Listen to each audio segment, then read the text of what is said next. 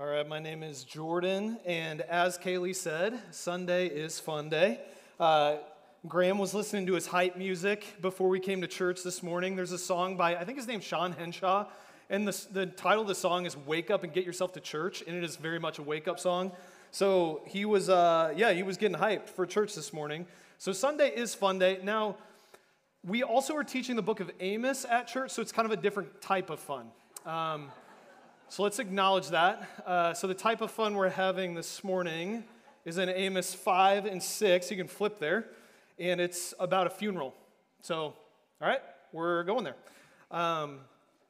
But Amos chapter 5, the whole of chapter 5, which is where we're focusing the most, 5 and 6 function together, and chapter 6 starts to fill in some of the details of chapter 5. But in particular, verses 1 through 17, there's something really important that the initial audience would have seen in this that we tend to miss, which is that what Amos is writing is a traditional funeral eulogy. So, what do you do with a eulogy? You talk about the life of the deceased, which we'll talk about in a second, who the deceased is in this example, but eulogies at funerals are always a celebration of someone's life. They're the things that they did that were good and beneficial, right? You talk about all these memories that you had with them and kind of the good type of person that they were. But it's not always true when you're at a funeral that the person in the casket was a good person. But if you've ever had that experience, the eulogy still sort of, makes things up if they have to, or spins things about their life to try to make it sound a little bit better, because, which is awkward for the people in the audience, but apparently it's a little bit less awkward for people than saying what is true. But I want you to imagine that you went to a funeral. And the person in the funeral, it was kind of that example. They didn't actually live a good life, and they were awful to people. And the brother of that person walked up on stage and started to eulogize his brother and said, "My brother was awful and honestly ruined a lot of our lives, and here's a list of the things that he did wrong." It'd be a very memorable funeral, right? You would not forget that for the rest of your life. So that's what Amos is doing. And maybe equally as shocking as the type of eulogy that he's giving is who the deceased is. The deceased in this funeral is Israel, the people of God. Supposedly the chosen nation of God, the people that were supposed to represent him and have eternal life in him. Amos is declaring them dead. Look at verse 2 of chapter 5. "Fallen no more to rise as the virgin Israel, forsaken on her land, with none to raise her up." So I just want you to picture this scene. Amos is a shepherd who rolls into the religious power centers of Israel, gathers himself up a crowd, and sets up a traditional funeral and starts going through this liturgy of a funeral that they would have recognized. And then as he's going through this funeral service and they're trying to figure out what's going on, and he's kind of talking bad about the dead person, they realize that they are the ones that are dead. That is an incredibly shocking scene. So the question is why is he using this really intense language, such a visceral example that would have been so memorable for them? Well, because it's the tendency of religious people to assume that they're alive when they're dead.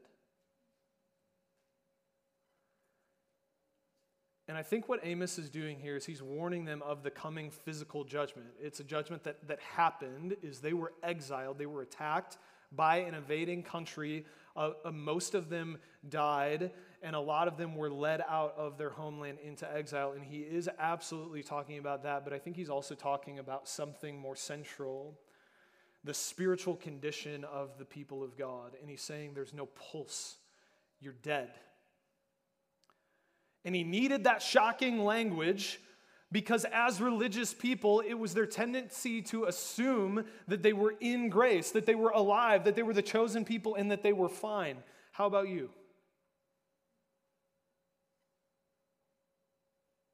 Have you just assumed that because you grew up in church, or maybe you've got some conversion story from when you were a kid, or because you attend a connection group here, that you're fine, that you're alive? Do you have a tendency when there's hard messages like this in Scripture and preached from stage to think about the people next to you that need to hear this, but excuse yourself from it?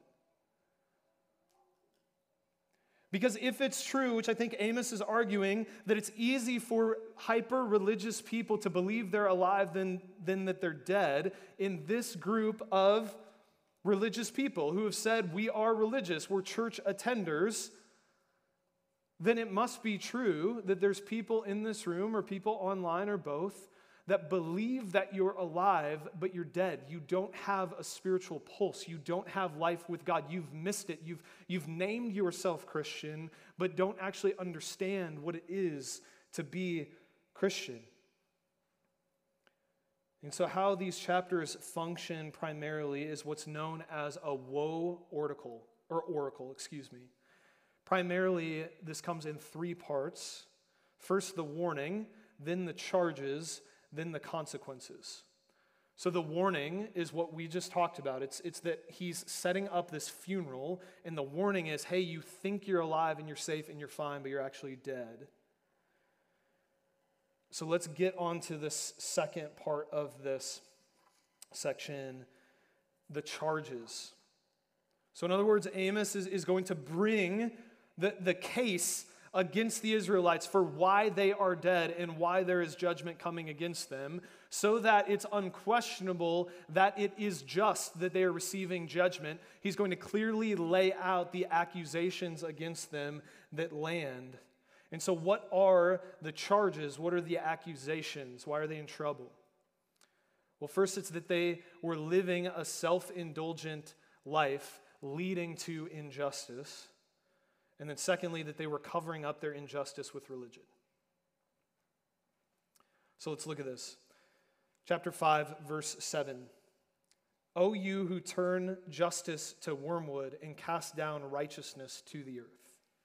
Okay, so wormwood, just translate that into bitter.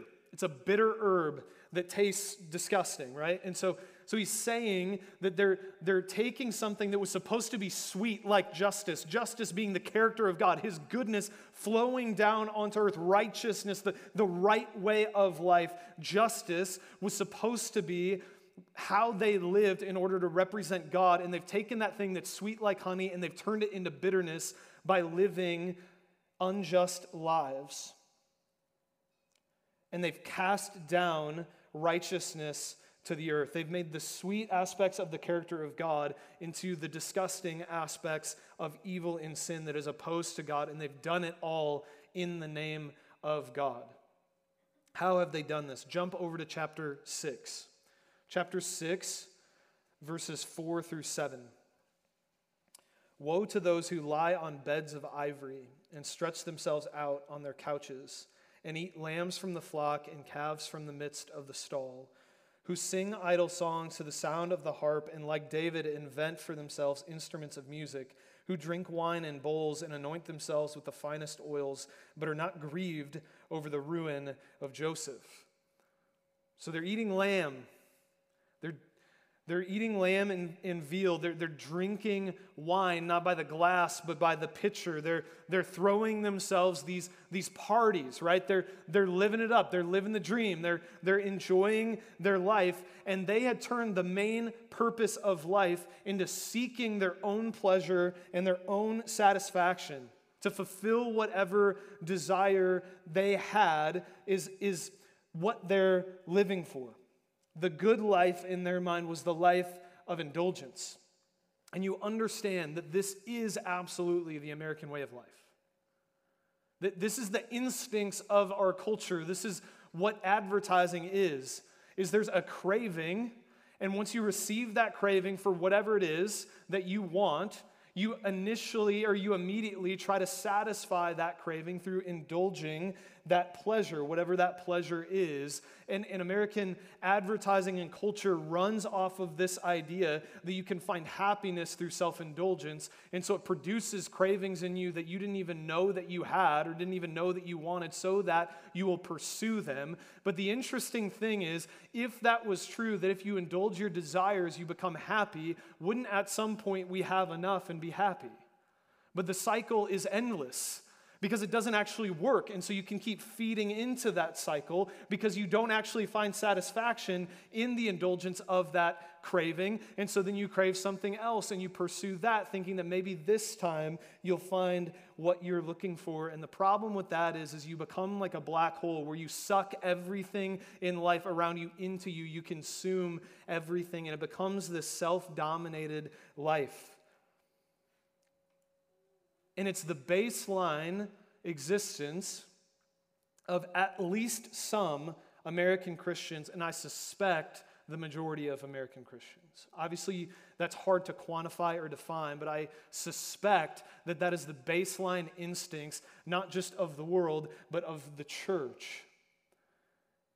And there's sins that we talk a lot about, that we confess a lot, but the sin of indulgence and greed isn't one that I hear coming out of your mouths very often. It's not one I hear coming out of my own mouth very often.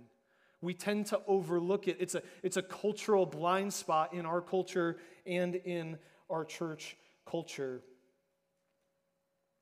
How much of your life is spent thinking about, defending, and trying to please you? Like, if you had to put a percentage on the amount of your time is consumed with you, what would that percentage be? Because that's exactly the opposite of this beautiful life that Scripture lays out for us. An others-oriented life, a giving life as opposed to a taking life. But when self-indulgence is sort of the default of your life, it's hard to even see what it's doing to you or what it's doing to the people around you. So I had the opportunity to go on a cruise when I was in high school with my family. So we didn't take a ton of vacations growing up, and so this was like a big deal. There was a lot of buildup towards it. And so we went through a cruise in the Caribbean. And if you guys have been on a cruise, I mean, these things are amazing. There's like as much food as you want everywhere. There's entertainment everywhere. You can do the excursions. So I did an excursion where I got to ride a jet ski through the Caribbean, where the water was so clear that it didn't even matter how deep it was. You could see all the way to the bottom. It was perfect through the entire trip. We just kind of laid out, did whatever we wanted, and I hated it. Guys, I was a teenager. I was a dumb teenager. Not all teenagers are dumb, but I was one of them. And as being this like angsty teenager that I was sitting literally in paradise, frustrated that I didn't have cell phone reception, and missing my girlfriend, and annoyed that I was with my family. Sorry, Mom, if you're watching this. And like frustrated that there wasn't more stuff for teenagers to do or whatever. Like I literally spent this whole trip in paradise thinking about what was wrong. When you pursue self-indulgence as a lifestyle, that's what happens. Is you can have the greatest set of circumstances and all you'll be able to do is look at what's wrong. And guess what? It not only ruined my experience, but it started to ruin the whole experience of my family, because I was just being a punk and it was all about me and I wasn't having fun, and they could tell that, and so it started to ruin their experience as well. God is inviting you to a better life.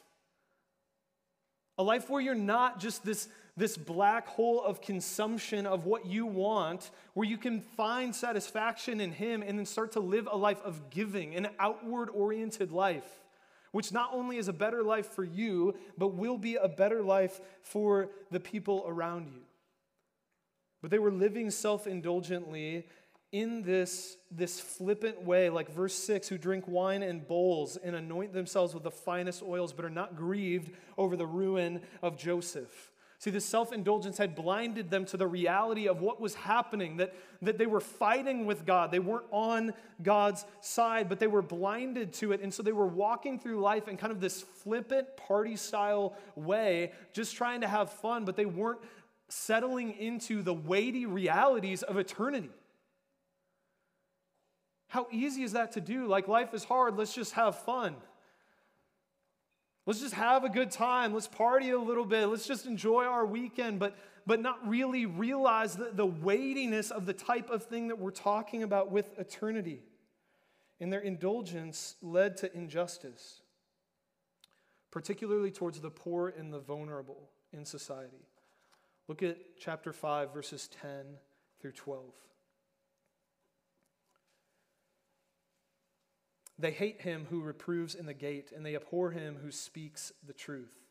Therefore, because you trample on the poor, and you exact taxes of grain from him, you have built houses of hewn stone, but you shall not dwell in them.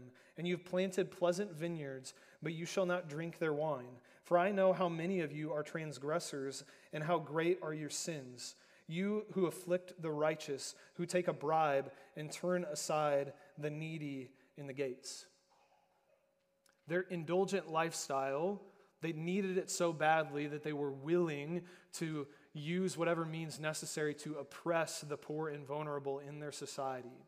Now, it seems like likely what was happening is that the rich were using the court systems for their own benefit to take even more from the poor. And so they were oppressing the poor among them. Now, you might be thinking, I don't oppress the poor. Like trampling on the poor, that's not something that I do. Now, that very well might be true in the same sense that they were trampling on the poor.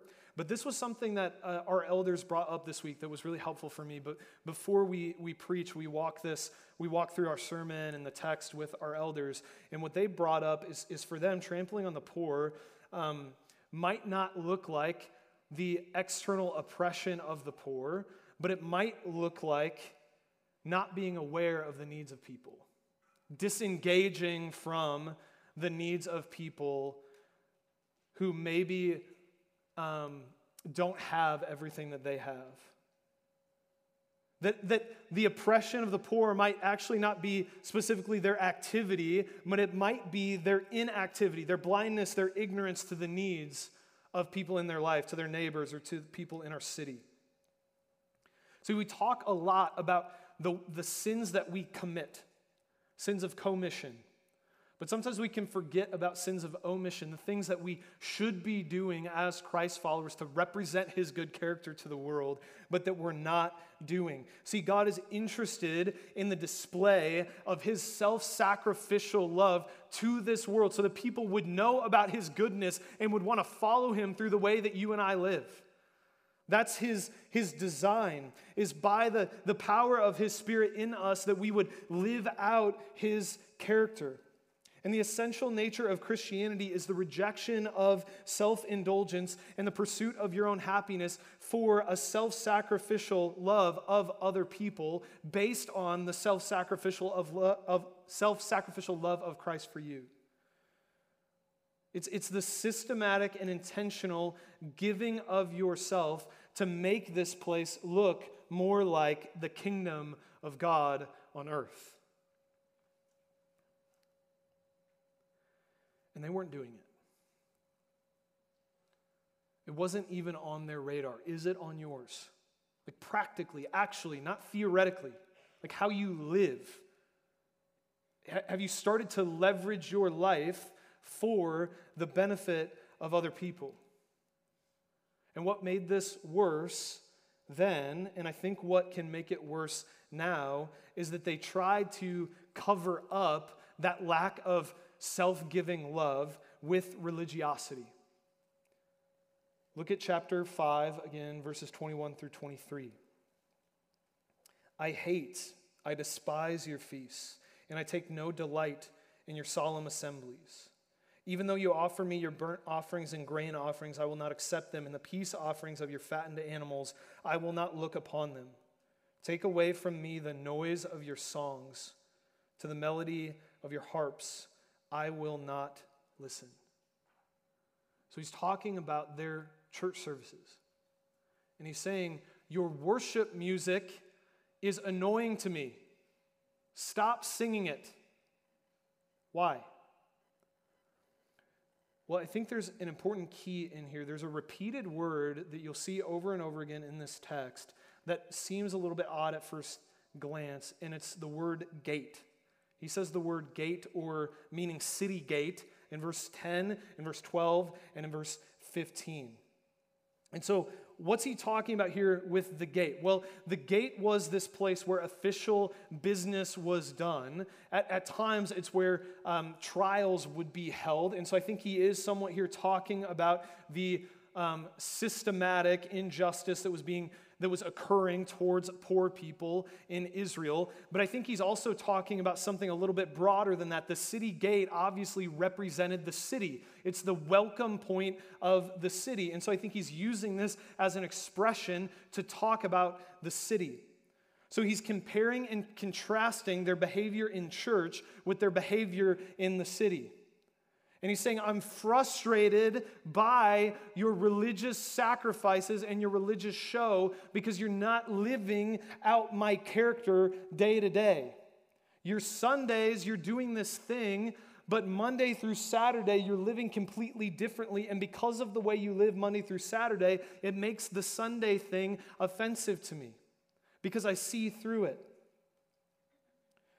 Translation for us, church and city. Church and city. Who cares about your worship songs if you're not living by His grace in His character throughout the week? Christianity is not a once-a-week event. It's not a twice-a-week event if you throw in Connection Group. It's a character. It's a lifestyle. When Jesus was asked to describe and summarize the teaching of the Word of God, He said, love the Lord your God with all your heart, soul, strength, and mind, and love your neighbor as yourself. He gave two, not one. Why? Because the two are inseparable. The primary means by which you love the Lord your God is through loving your neighbor as yourself. That's what He's saying. And so as Christians, as we gather together in this church, we also have to be people who go out to love our city. So I want to talk to you for a second if you're not a Christian. Or maybe you're not sure. You're trying to decide for sure if you're in or out on this Christianity thing, or maybe you call yourself a Christian, but you're a little skeptical of some things you've seen within organized religion. First off, thanks so much for being here. We're glad you're here. You can keep coming. We love it that you're here. One of the objections to Christianity that I've heard from a lot of you is this critique of the church, that the church lacks social concern, that there's a lack of care for the poor, that there's an uninvolvement, a disinterest in what's going on in the world or what's happening in the city. There's the critique that we've all heard of religious hypocrisy, that there's this way that you act when you show up at church, you kind of get your act together, but you're a totally different person outside of it. And you've had that critique for a long time of Christianity. And that might feel like a modern critique of the church, but I actually want you to know it's an ancient one. That critique is here in the book of Amos, written thousands of years ago, and it's not actually a critique from humans towards God, it's a critique from God towards humans. This was God's critique of the church. He wants us to live differently than that. He wants us to use our time, our energy, our resources to be a benefit and a blessing to other people in our life. Practically, not theoretically, not talk about it, not discuss it, do it. That's what God wants, is love of neighbor. Now, I don't think that I have done a good job historically in my own life of understanding the deep connection between the gospel, the message of Jesus Christ, and the gospel applied through neighbor love. And I'm sorry for that. I feel convicted by the last 3 teaching series that we've done. The Sermon on the Mount in Matthew, the book of James, and now Amos, that are all talking about this very practical religion of love. And obviously, okay, I have understood that we need to love people as Christians, and I have tried to give my life to that, but I don't think I've appreciated the fullness of the biblical picture in this. And so I don't think I've always led well in that area. And I'm sorry for that, and I really do want to be different. And I think there's ways that our church is growing in this area and has needed to grow in just practical, tangible service in our city. But I also want you to see that the church is not primarily an organization or an event. It's a group of people. The primary illustration for the church is the body of Christ, that you all play this very distinct role in the church, and then collectively we live out the character of Jesus on earth in our city. And so what I don't want you to do is either say, okay, our church is starting to do some more stuff in our city now, so I'm good kind of by affiliation. No, jump in on that. Like, God gave you gifts. You don't have to be sidelined. Like, he really can use you and wants to use you. And I also don't want you to kind of look at the church as an organization and say, well, the church isn't doing enough. We're trying primarily to jump on board with what you guys are already doing and what you're passionate about and what you're gifted in. And you guys are doing it, and I'm really thankful for that. And so I just want to say, like, keep going. And some of the things we've been able to do is just members of Salt City Church that have just said, this is something that I care about. It's a problem in our city I'm trying to solve. That's how we've gotten involved with Humanity Alliance, is because Sammy cared about it and her dad cared about it, and we want to jump on board with that. I know some of you are mentors for kids in our city. Keep going. More of you jump in on that. Tony's been able to lead some stuff up with Union Gospel Mission that's been really cool, and some of you that are here today are from Union Gospel Mission. Thanks so much for being here. We love that. We want to serve you. We want to bless you as a community. Some of you guys should jump in on that. If you have a passion, something that you care about, go do it, and we want to support you as you go out as the church. And primarily, we actually want to do that through our connection groups. So connection groups and connection group leaders, find something that you guys as a group, I think it's a way that you can do something together, but it's not also this huge room like this that's a little unwieldy to figure out what to do together. So you do, as a connection group, find a place that you want to bless and benefit our city, and just own that together as a group. Go do it. Now, don't bail on connection groups all the time, okay? Like, keep doing connection groups. Maybe do that in addition or like once a month or something like that. But that is our primary strategy, is looking at you guys as connection groups and saying, go love our city with how God has gifted you and blessed you, and we want to support you in that. Okay, come back.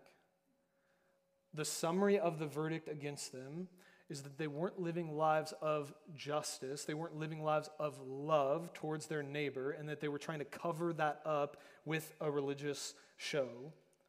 So that's the verdict. So what was coming because of that verdict, because of that warning? What are the consequences if that goes unchecked?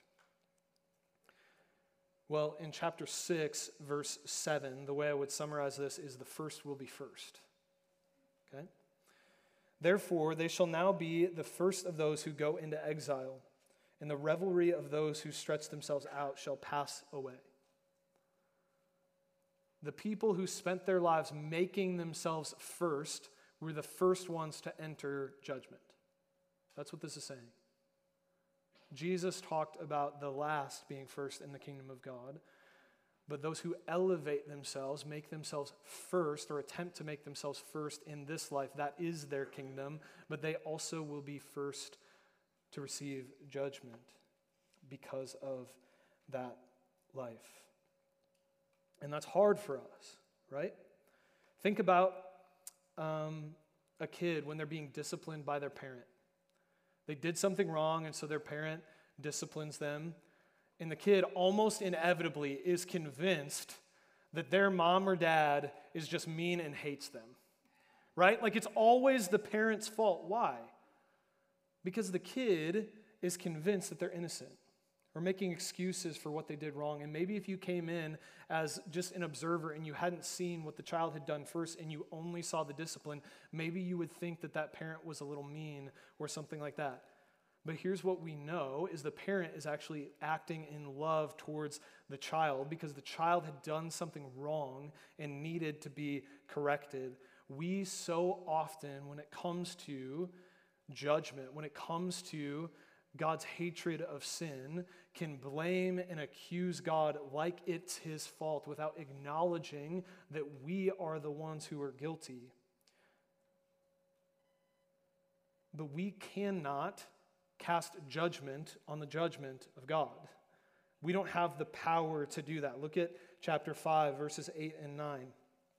He who made the Pleiades and Orion and turned deep darkness into the morning and darkens the day into night, who calls for the waters of the sea and pours them out on the surface of the earth. The Lord is his name, who makes destruction flash forth against the strong, so that destruction comes upon the fortress. God is powerful. He tells the sun when to rise and when to set. He is the judge of the earth. It is not wise to question him. Agree with him on his assessment about you in the world and repent. Come back to him. That's what we do when we're confronted with the reality of our situation. And in that, there's good news. Look at chapter 5, verses 5, and in verse 6, he repeats the same thing. Seek the Lord and live. Seek the Lord and live. If you turn back to him, if you seek him, you will find him. And I love specifically that it says lives, because this comes in the context where he has just gotten done with this funeral. In fact, it's still kind of in the middle of the funeral liturgy. Amos looks out at the crowd and says, even though you're dead, you can be alive. Which doesn't make any sense at first glance, but that is the heartbeat of Christianity. The heartbeat of Christianity is resurrection. That Jesus Christ died, he experienced death and what it was like to put on death, and then came back to life, because in him experiencing death, now we in him can experience life. He identifies with our death so that we can identify with his life. It's not just that he rose from the dead, although that's the most remarkable truth in the history of the world. It's that you can rise from death in him. You can have new spiritual life in him. He's calling out to you, and if you turn around and seek the Lord, you can live. It's like Nicodemus in John chapter 3. This religious person who thought he was in with God, and Jesus exposes that he's not actually with God. He doesn't have a relationship with God. And what does he have to do? He needs to be born again. He needs to receive a supernatural life that he didn't have before. And what will happen when we can receive that life? Verse 14, seek good and not evil. You will actually be able to do that by the grace of God. You can seek good and not evil, that you may live. And so the Lord, the God of hosts, will be with you as you have said. The inevitable result of genuine seeking is that you will find God. He will be with you. That's what he promises here. And one of the themes of Amos is that we are at war with God. All over the book, there's this imagery of how the people of God who thought that they were on God's side are actually fighting with him. And he says in our text not to anticipate the day of the Lord, because it won't be a good day for you, because you're not actually on the side of justice. You're not on God's side. You're warring with him. But what this is saying is that if you turn around, if you seek God, not only do you not have to be a prisoner of war, but you can enter into God's kingdom. You can become a citizen of God's country. You can be a part of his kingship. You can be on his side. And he wants that transition to happen in your life. Total changing of sides, going from fighting with God to being with God. And what is his country like? Verse 24. But let justice roll down like waters, and righteousness like an ever-flowing stream. Would you imagine with me for a second what that would be like if that was true? Yes, justice can be terrifying if you're standing against it. But justice and righteousness means the character of God coming to earth. It means goodness rolling down onto this world. In one of our formation small groups the other day, we just took time to reflect and imagine what would it be like if the kingdom of God came to earth, if the Sermon on the Mount was lived out in reality on this planet. Think about that. If people were never angry, if they never lusted, if they never took advantage of each other, if the default of the human heart was love, self-sacrificial, servant-hearted love, where the only competition would be that you're propping each other up. You guys remember some good news from John Krasinski? That would be the only news that existed, just all the time. That's what the kingdom of God would be like. That's the country that he's inviting you into. That's the life that he wants for you. By his grace and the power of the Holy Spirit, start to come into that life in him. And that dream of the kingdom, here's what it does, is it convicts us because it's different from the world we're living in now. It's a different way of life than the one that we're living now. But it also gives us a vision for what our lives could be in him. Imperfectly, yes, but more and more true in him. And then one day in heaven, fully true forever with him. A vision for life. Conviction, a vision for life. But then it also gives us hope. That the world will not always be like this. That God will not always have to be angry with sin because sin will be eradicated from the earth. And God will make everything good, and justice and righteousness will roll down like a river, and it will flood this earth, and we can be a part of it. Let's pray.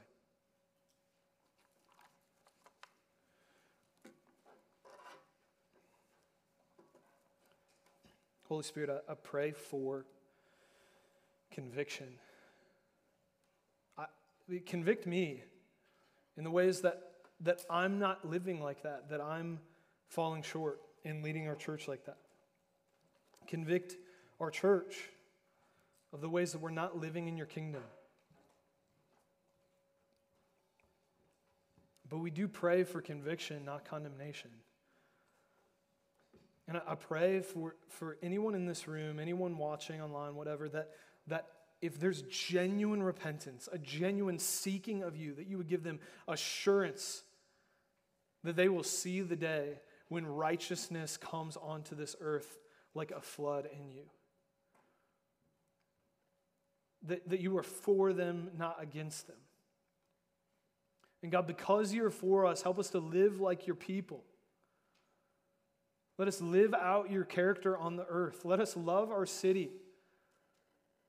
God, we believe in the centrality of the gospel message, the message about Jesus Christ, that you lived, you died, and you rose again so that we can be saved and experience eternal life. We believe that message is the heart of everything we do, including practical love of our neighbors.